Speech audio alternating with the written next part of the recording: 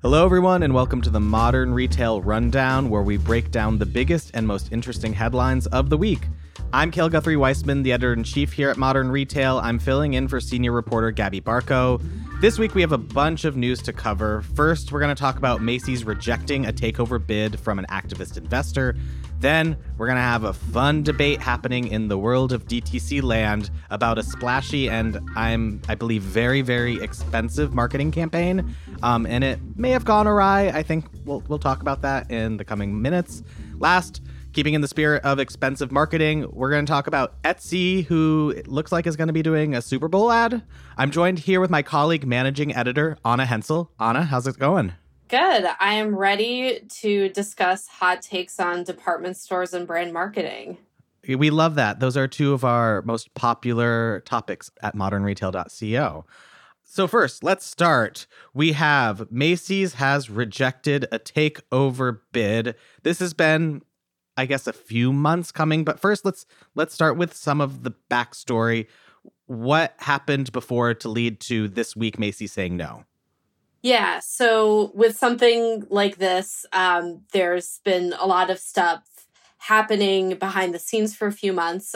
So an investor group that consisted of Arc House Management and Brigade Capital Management, if you know your investor groups, submitted a $5.1 billion deal late last year to acquire Macy's. They already held a minority stake and were trying to buy out the rest of the shareholders for $21 a share. So at the time, that would have been a 32% premium for Macy's. Other firms have tried to build presences within Macy's shareholders, including Starboard Ventures in 2015 and Jana Ventures in 2021. And while this has been happening, of course, Macy's over the past few years has been trying to turn around its business. It's tried a bunch of different things. This has included closing hundreds of stores, focusing on smaller format retail locations, and investing in its own brands. Basically, Macy's said thanks, but no thanks to this takeover bid. And they are still trying to kind of make their turnaround plan happen and bear more fruit. Yeah, one thing I thought was kind of interesting was, a 32% premium seems good.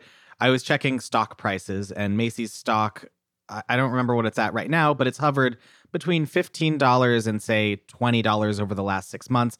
So, getting a nice premium on that would be good. But, I think 5 years ago or something like that, Macy's stock was at $70. So clearly Macy's thinks it's undervalued right now, and this latest value was not what it wanted. But I wanted to ask, if Macy's is saying no, how has business been going?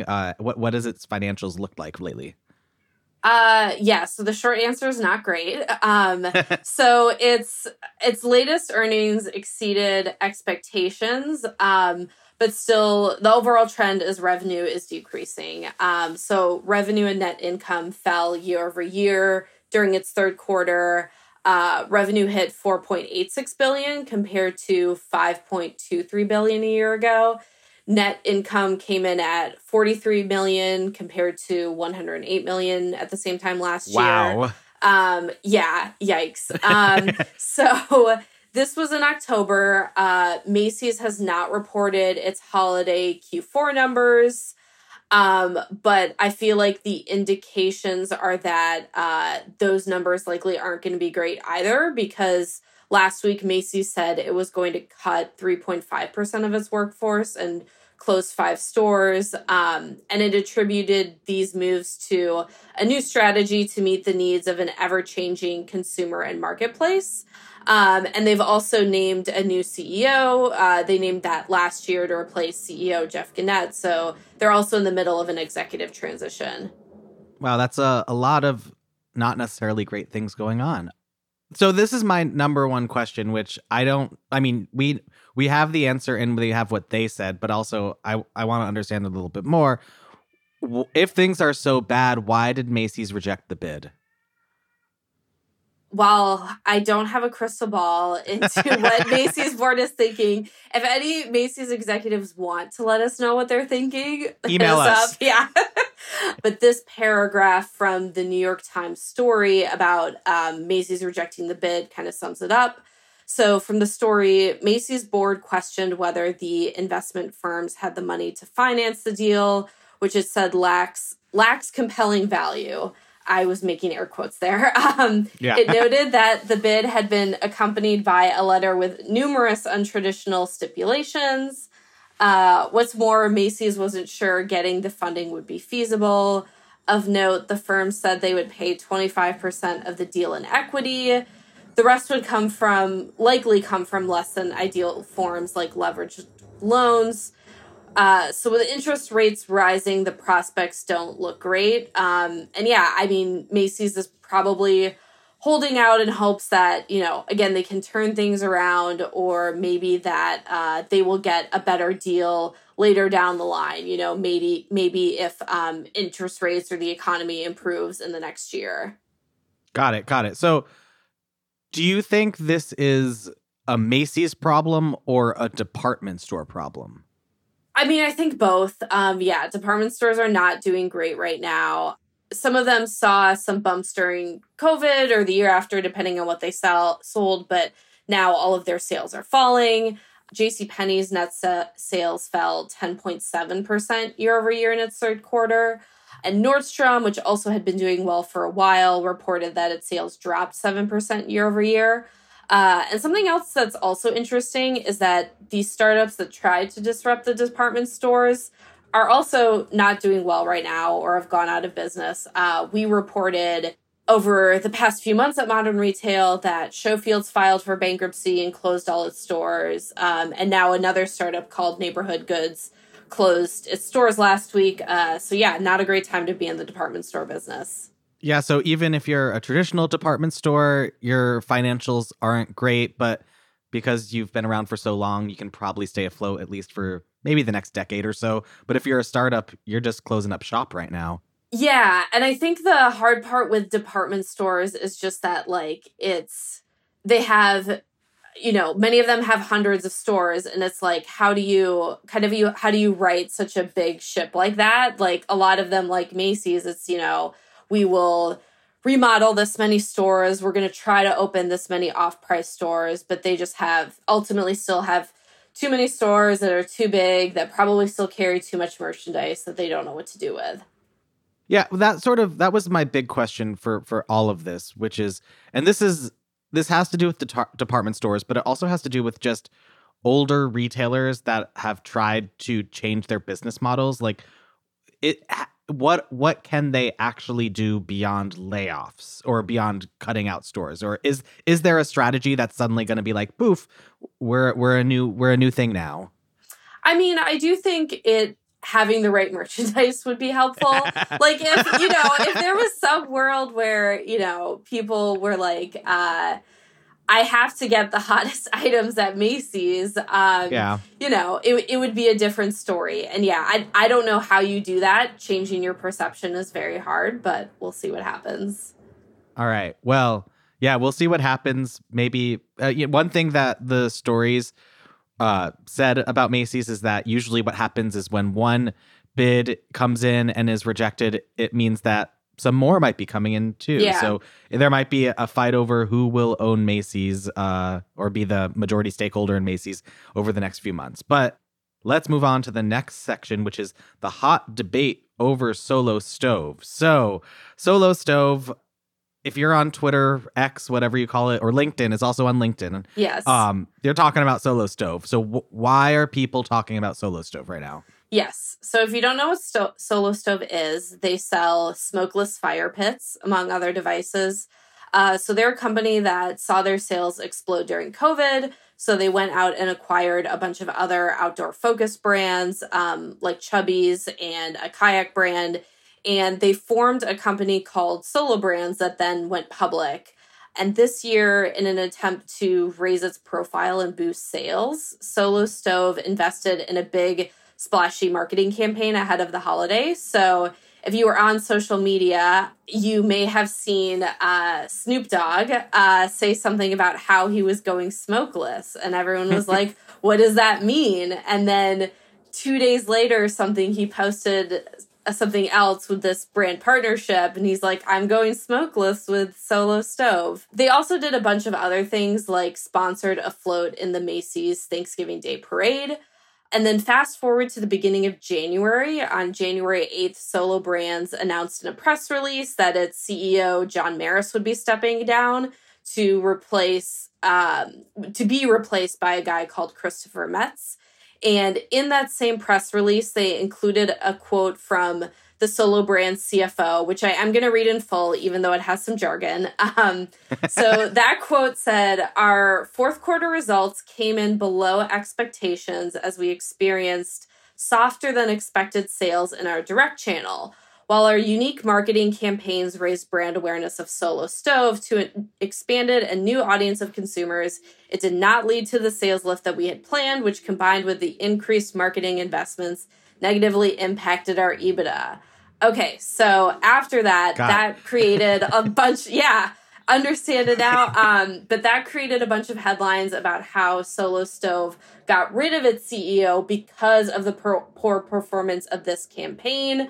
There were a lot of debates on LinkedIn and X and people rising up to defend the honor of brand marketing and saying, it wasn't because this campaign performed poorly. Solo Stove probably measured its effectiveness wrong. And then finally this week, Solo Stove said in a statement to Ad Age that the Snoop campaign did not lead to Maris's departure. Wow, that's a juicy piece of DTC gossip right there. One thing, when I saw before I knew who it was, I remember very vividly, I saw the teases about Snoop Dogg going smokeless, and I genuinely assumed it was that he was investing in a vape company. I was like, yeah, other people thought that too. I guess my question is, and I have a lot of thoughts about this, and we'll go into this in a few minutes, but how was Solo Stove doing before all this? Because it had to have been really doing great for it to be we're going to spend however many $1 million to get this huge celebrity to then juice up our sales even more. Yeah. So they were doing okay. I think that it also just came at a big inflection point for them when they really wanted to raise their profile. So Solo Stove, like many direct-to-consumer brands, saw a big uptick in sales during COVID. But then the challenge has been that as more people return to shopping in stores, they've had trouble maintaining their growth in that DTC channel. So they've had a few quarters where DTC sales were down, and in turn, they've had to grow wholesale partnerships and introduce new products to keep sales growing. They also sell a pizza oven now, which I find pretty funny. Still, the company was doing pretty well. In their third quarter earnings, which they reported in November, they said sales were up 8%. So sales were still growing. But obviously, they haven't released fourth quarter sales yet, but they have said that they came in below expectations. I do think it was pretty clear even before Solo Brands came out and said that the Snoop campaign had nothing to do with the CEO's departure, that it did indeed not have anything to do with his departure, just because transitions like this don't happen overnight. But again, the company was at an inflection point. I think they need to get DTC sales growing again. And so they're bringing in a new CEO to probably help make that happen.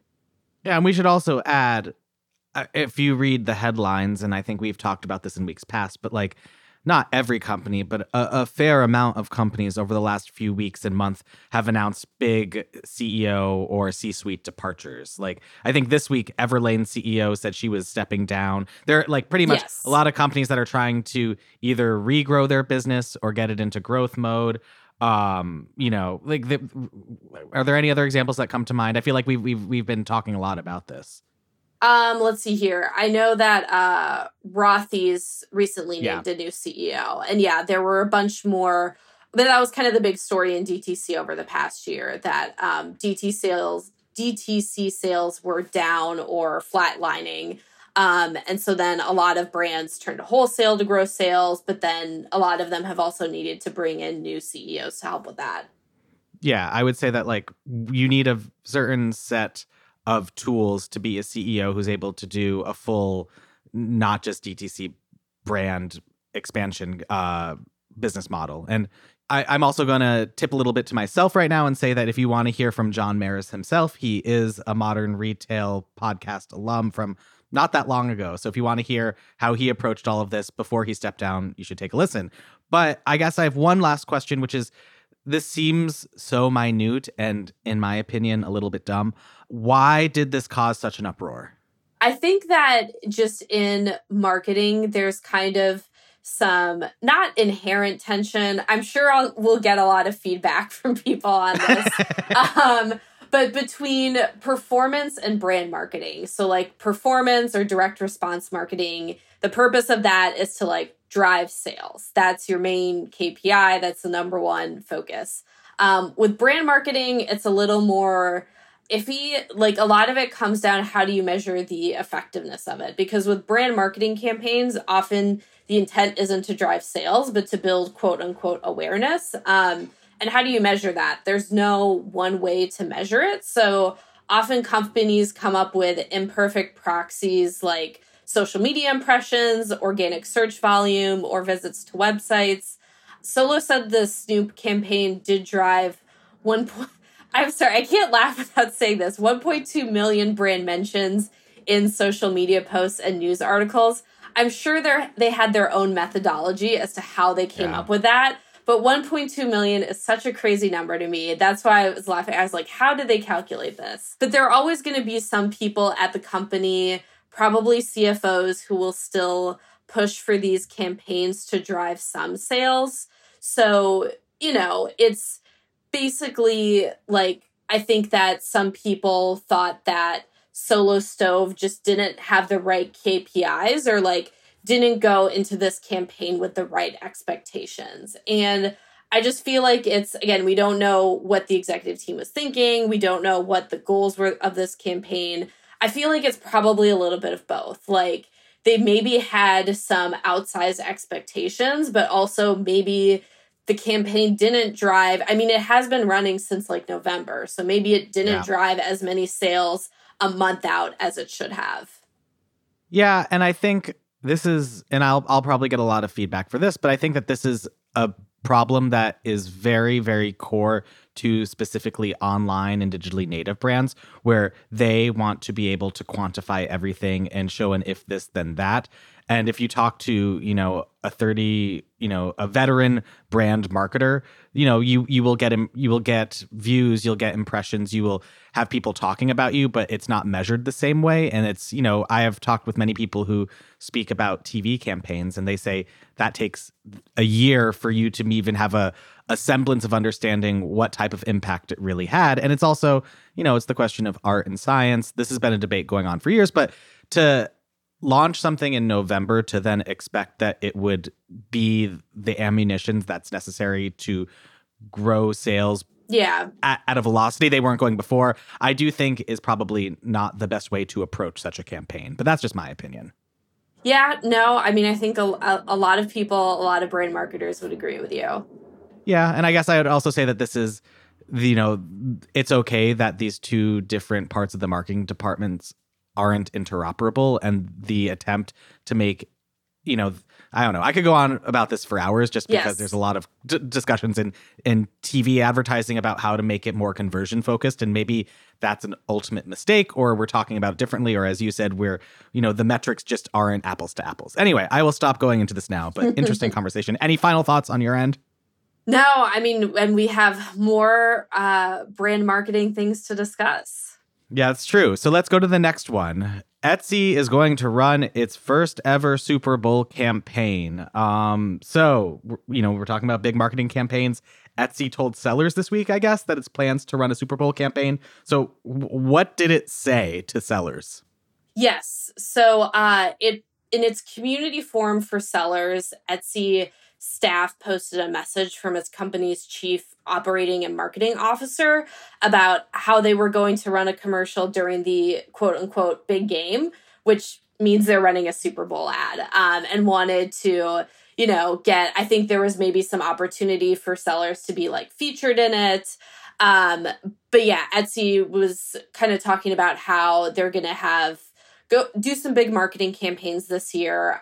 They also announced a new tool called Gift Mode that's supposed to help people more easily find gift ideas by allowing them to browse through different personas and find gift ideas matched to each one. And like everything today, it's AI powered. And all of this is meant to grow Etsy's brand awareness and specifically to get people to think of the website during all their gift giving occasions, which is a very like corporate way to put it. But basically it's like, Etsy, if you're shopping for a Christmas gift, a Father's Day, Mother's Day, whatever, they want you to think of Etsy as the place to buy that gift. Yeah, it makes sense that if you want to get into everyone's mind share, you do Super Bowl ads, but also there aren't a huge, this time of year isn't the best gift giving occasion. So yes. I guess it's a long-term way to get people to rethink of Etsy as a different type of shopping destination than maybe they thought about it before. But I wanted to ask, is Etsy doing okay? How's it been faring up to this point? So they've been doing okay. It's a familiar story. Sales did well during COVID, and then it became harder for them to exceed that growth in recent years. So Etsy has tried to grow its business by not only getting people to buy more stuff through Etsy, but also by growing its advertising business. And raising seller fees is also one way Etsy has tried to grow revenue. So in 2022, Etsy increased the cut it takes from each sale from 5% to 6.5%.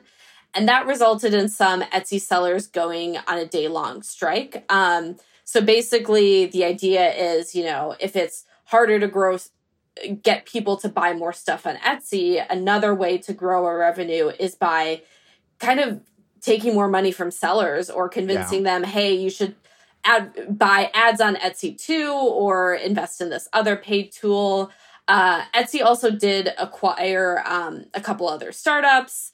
And, all of this has helped to grow revenue, but still in the third quarter of 2023, Etsy said that GMS through its marketplace only grew 1% year over year. Not great. They're kind of in they're a little bit stuck right now. Yeah, and I would say that Etsy, like literally every other platform out there, is opting, and it's not like I have any other solutions, but it's a very Amazon solution where the way to do growth is to get more money from your sellers and to have them buy your own services and just sort of create that flywheel. But I do think an Etsy seller is a little bit different from an Amazon seller just in terms of scale and in terms of what they have at their disposal in order to to spend. And so I imagine it would be a more difficult pill to swallow to add those fees or, all that. But let's look into our crystal ball. What do you think the year looks like for Etsy? So I feel like one of the biggest challenges is just keeping sellers happy, just because obviously Etsy depends on them to reach customers.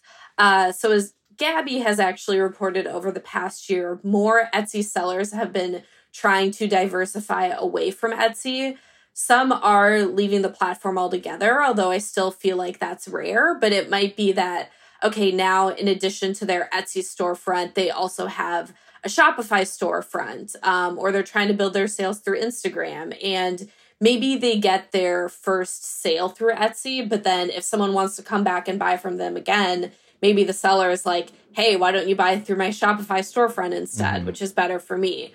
So that's one challenge. Also, just concerns over counterfeits and the quality of goods is another challenge. So a short seller called Citron published a report in February that called Etsy a haven for counterfeit goods. Etsy, I forget exactly what Etsy's response was, but they were basically like, no, not true, overblown, whatever. Something also that I found interesting is that the company said during its third quarter earnings that rising ad costs were a challenge. So specifically, the company's CEO said that Shein and Temu were almost single-handedly having an impact on the cost of advertising, especially when it came to Google and Meta. We published a fun story on Modern Retail, I think a few weeks ago or a month now or whatever, about how retailers are blaming Shein and Temu for poor performance. That was pretty interesting, I thought. And especially with running a Super Bowl ad, which Temu has also done. But this is a sign that Etsy is, I feel like, trying to ramp up its investments in other marketing channels like TV as the digital ad market becomes more crowded. Yeah, I was about to say, it's a little bit ironic that Etsy is complaining about digital marketing going up, but then doing an expensive Super Bowl ad, which is also exactly what Temu has done, instead raised its profile. So it's sort of I don't know, you say one thing, do the other. But I mean, I guess, my big question is, do you think doing such a big brand campaign, doing a Super Bowl ad, like, will that change the way people use Etsy? Do you think I have my answer, but how do you use Etsy? So actually, it's kind of funny. I feel like I may be the target audience for this campaign because I've used Etsy probably 3 times in my life. And one of those times was I was looking for a very specific holiday gift for a person. And I was like, where can I find this? Etsy. Like, I never think of Etsy, but this would be great for that. And so I'm sure, I'm the type of person that Etsy wants me to think of Etsy more. We'll see if that happens. But yeah, what do you think of it? It's actually very similar, and I've used it probably 3 or 4 times for gift-giving occasions, or like to buy a throw pillow is my memory that I needed throw pillows. But also, one of the things is that the way that I've thought of Etsy, and I think that this isn't incorrect, is that it's sort of like an online tchotchke store or thrift store experience. And like, I prefer to go into those stores to find those weird goods. But if it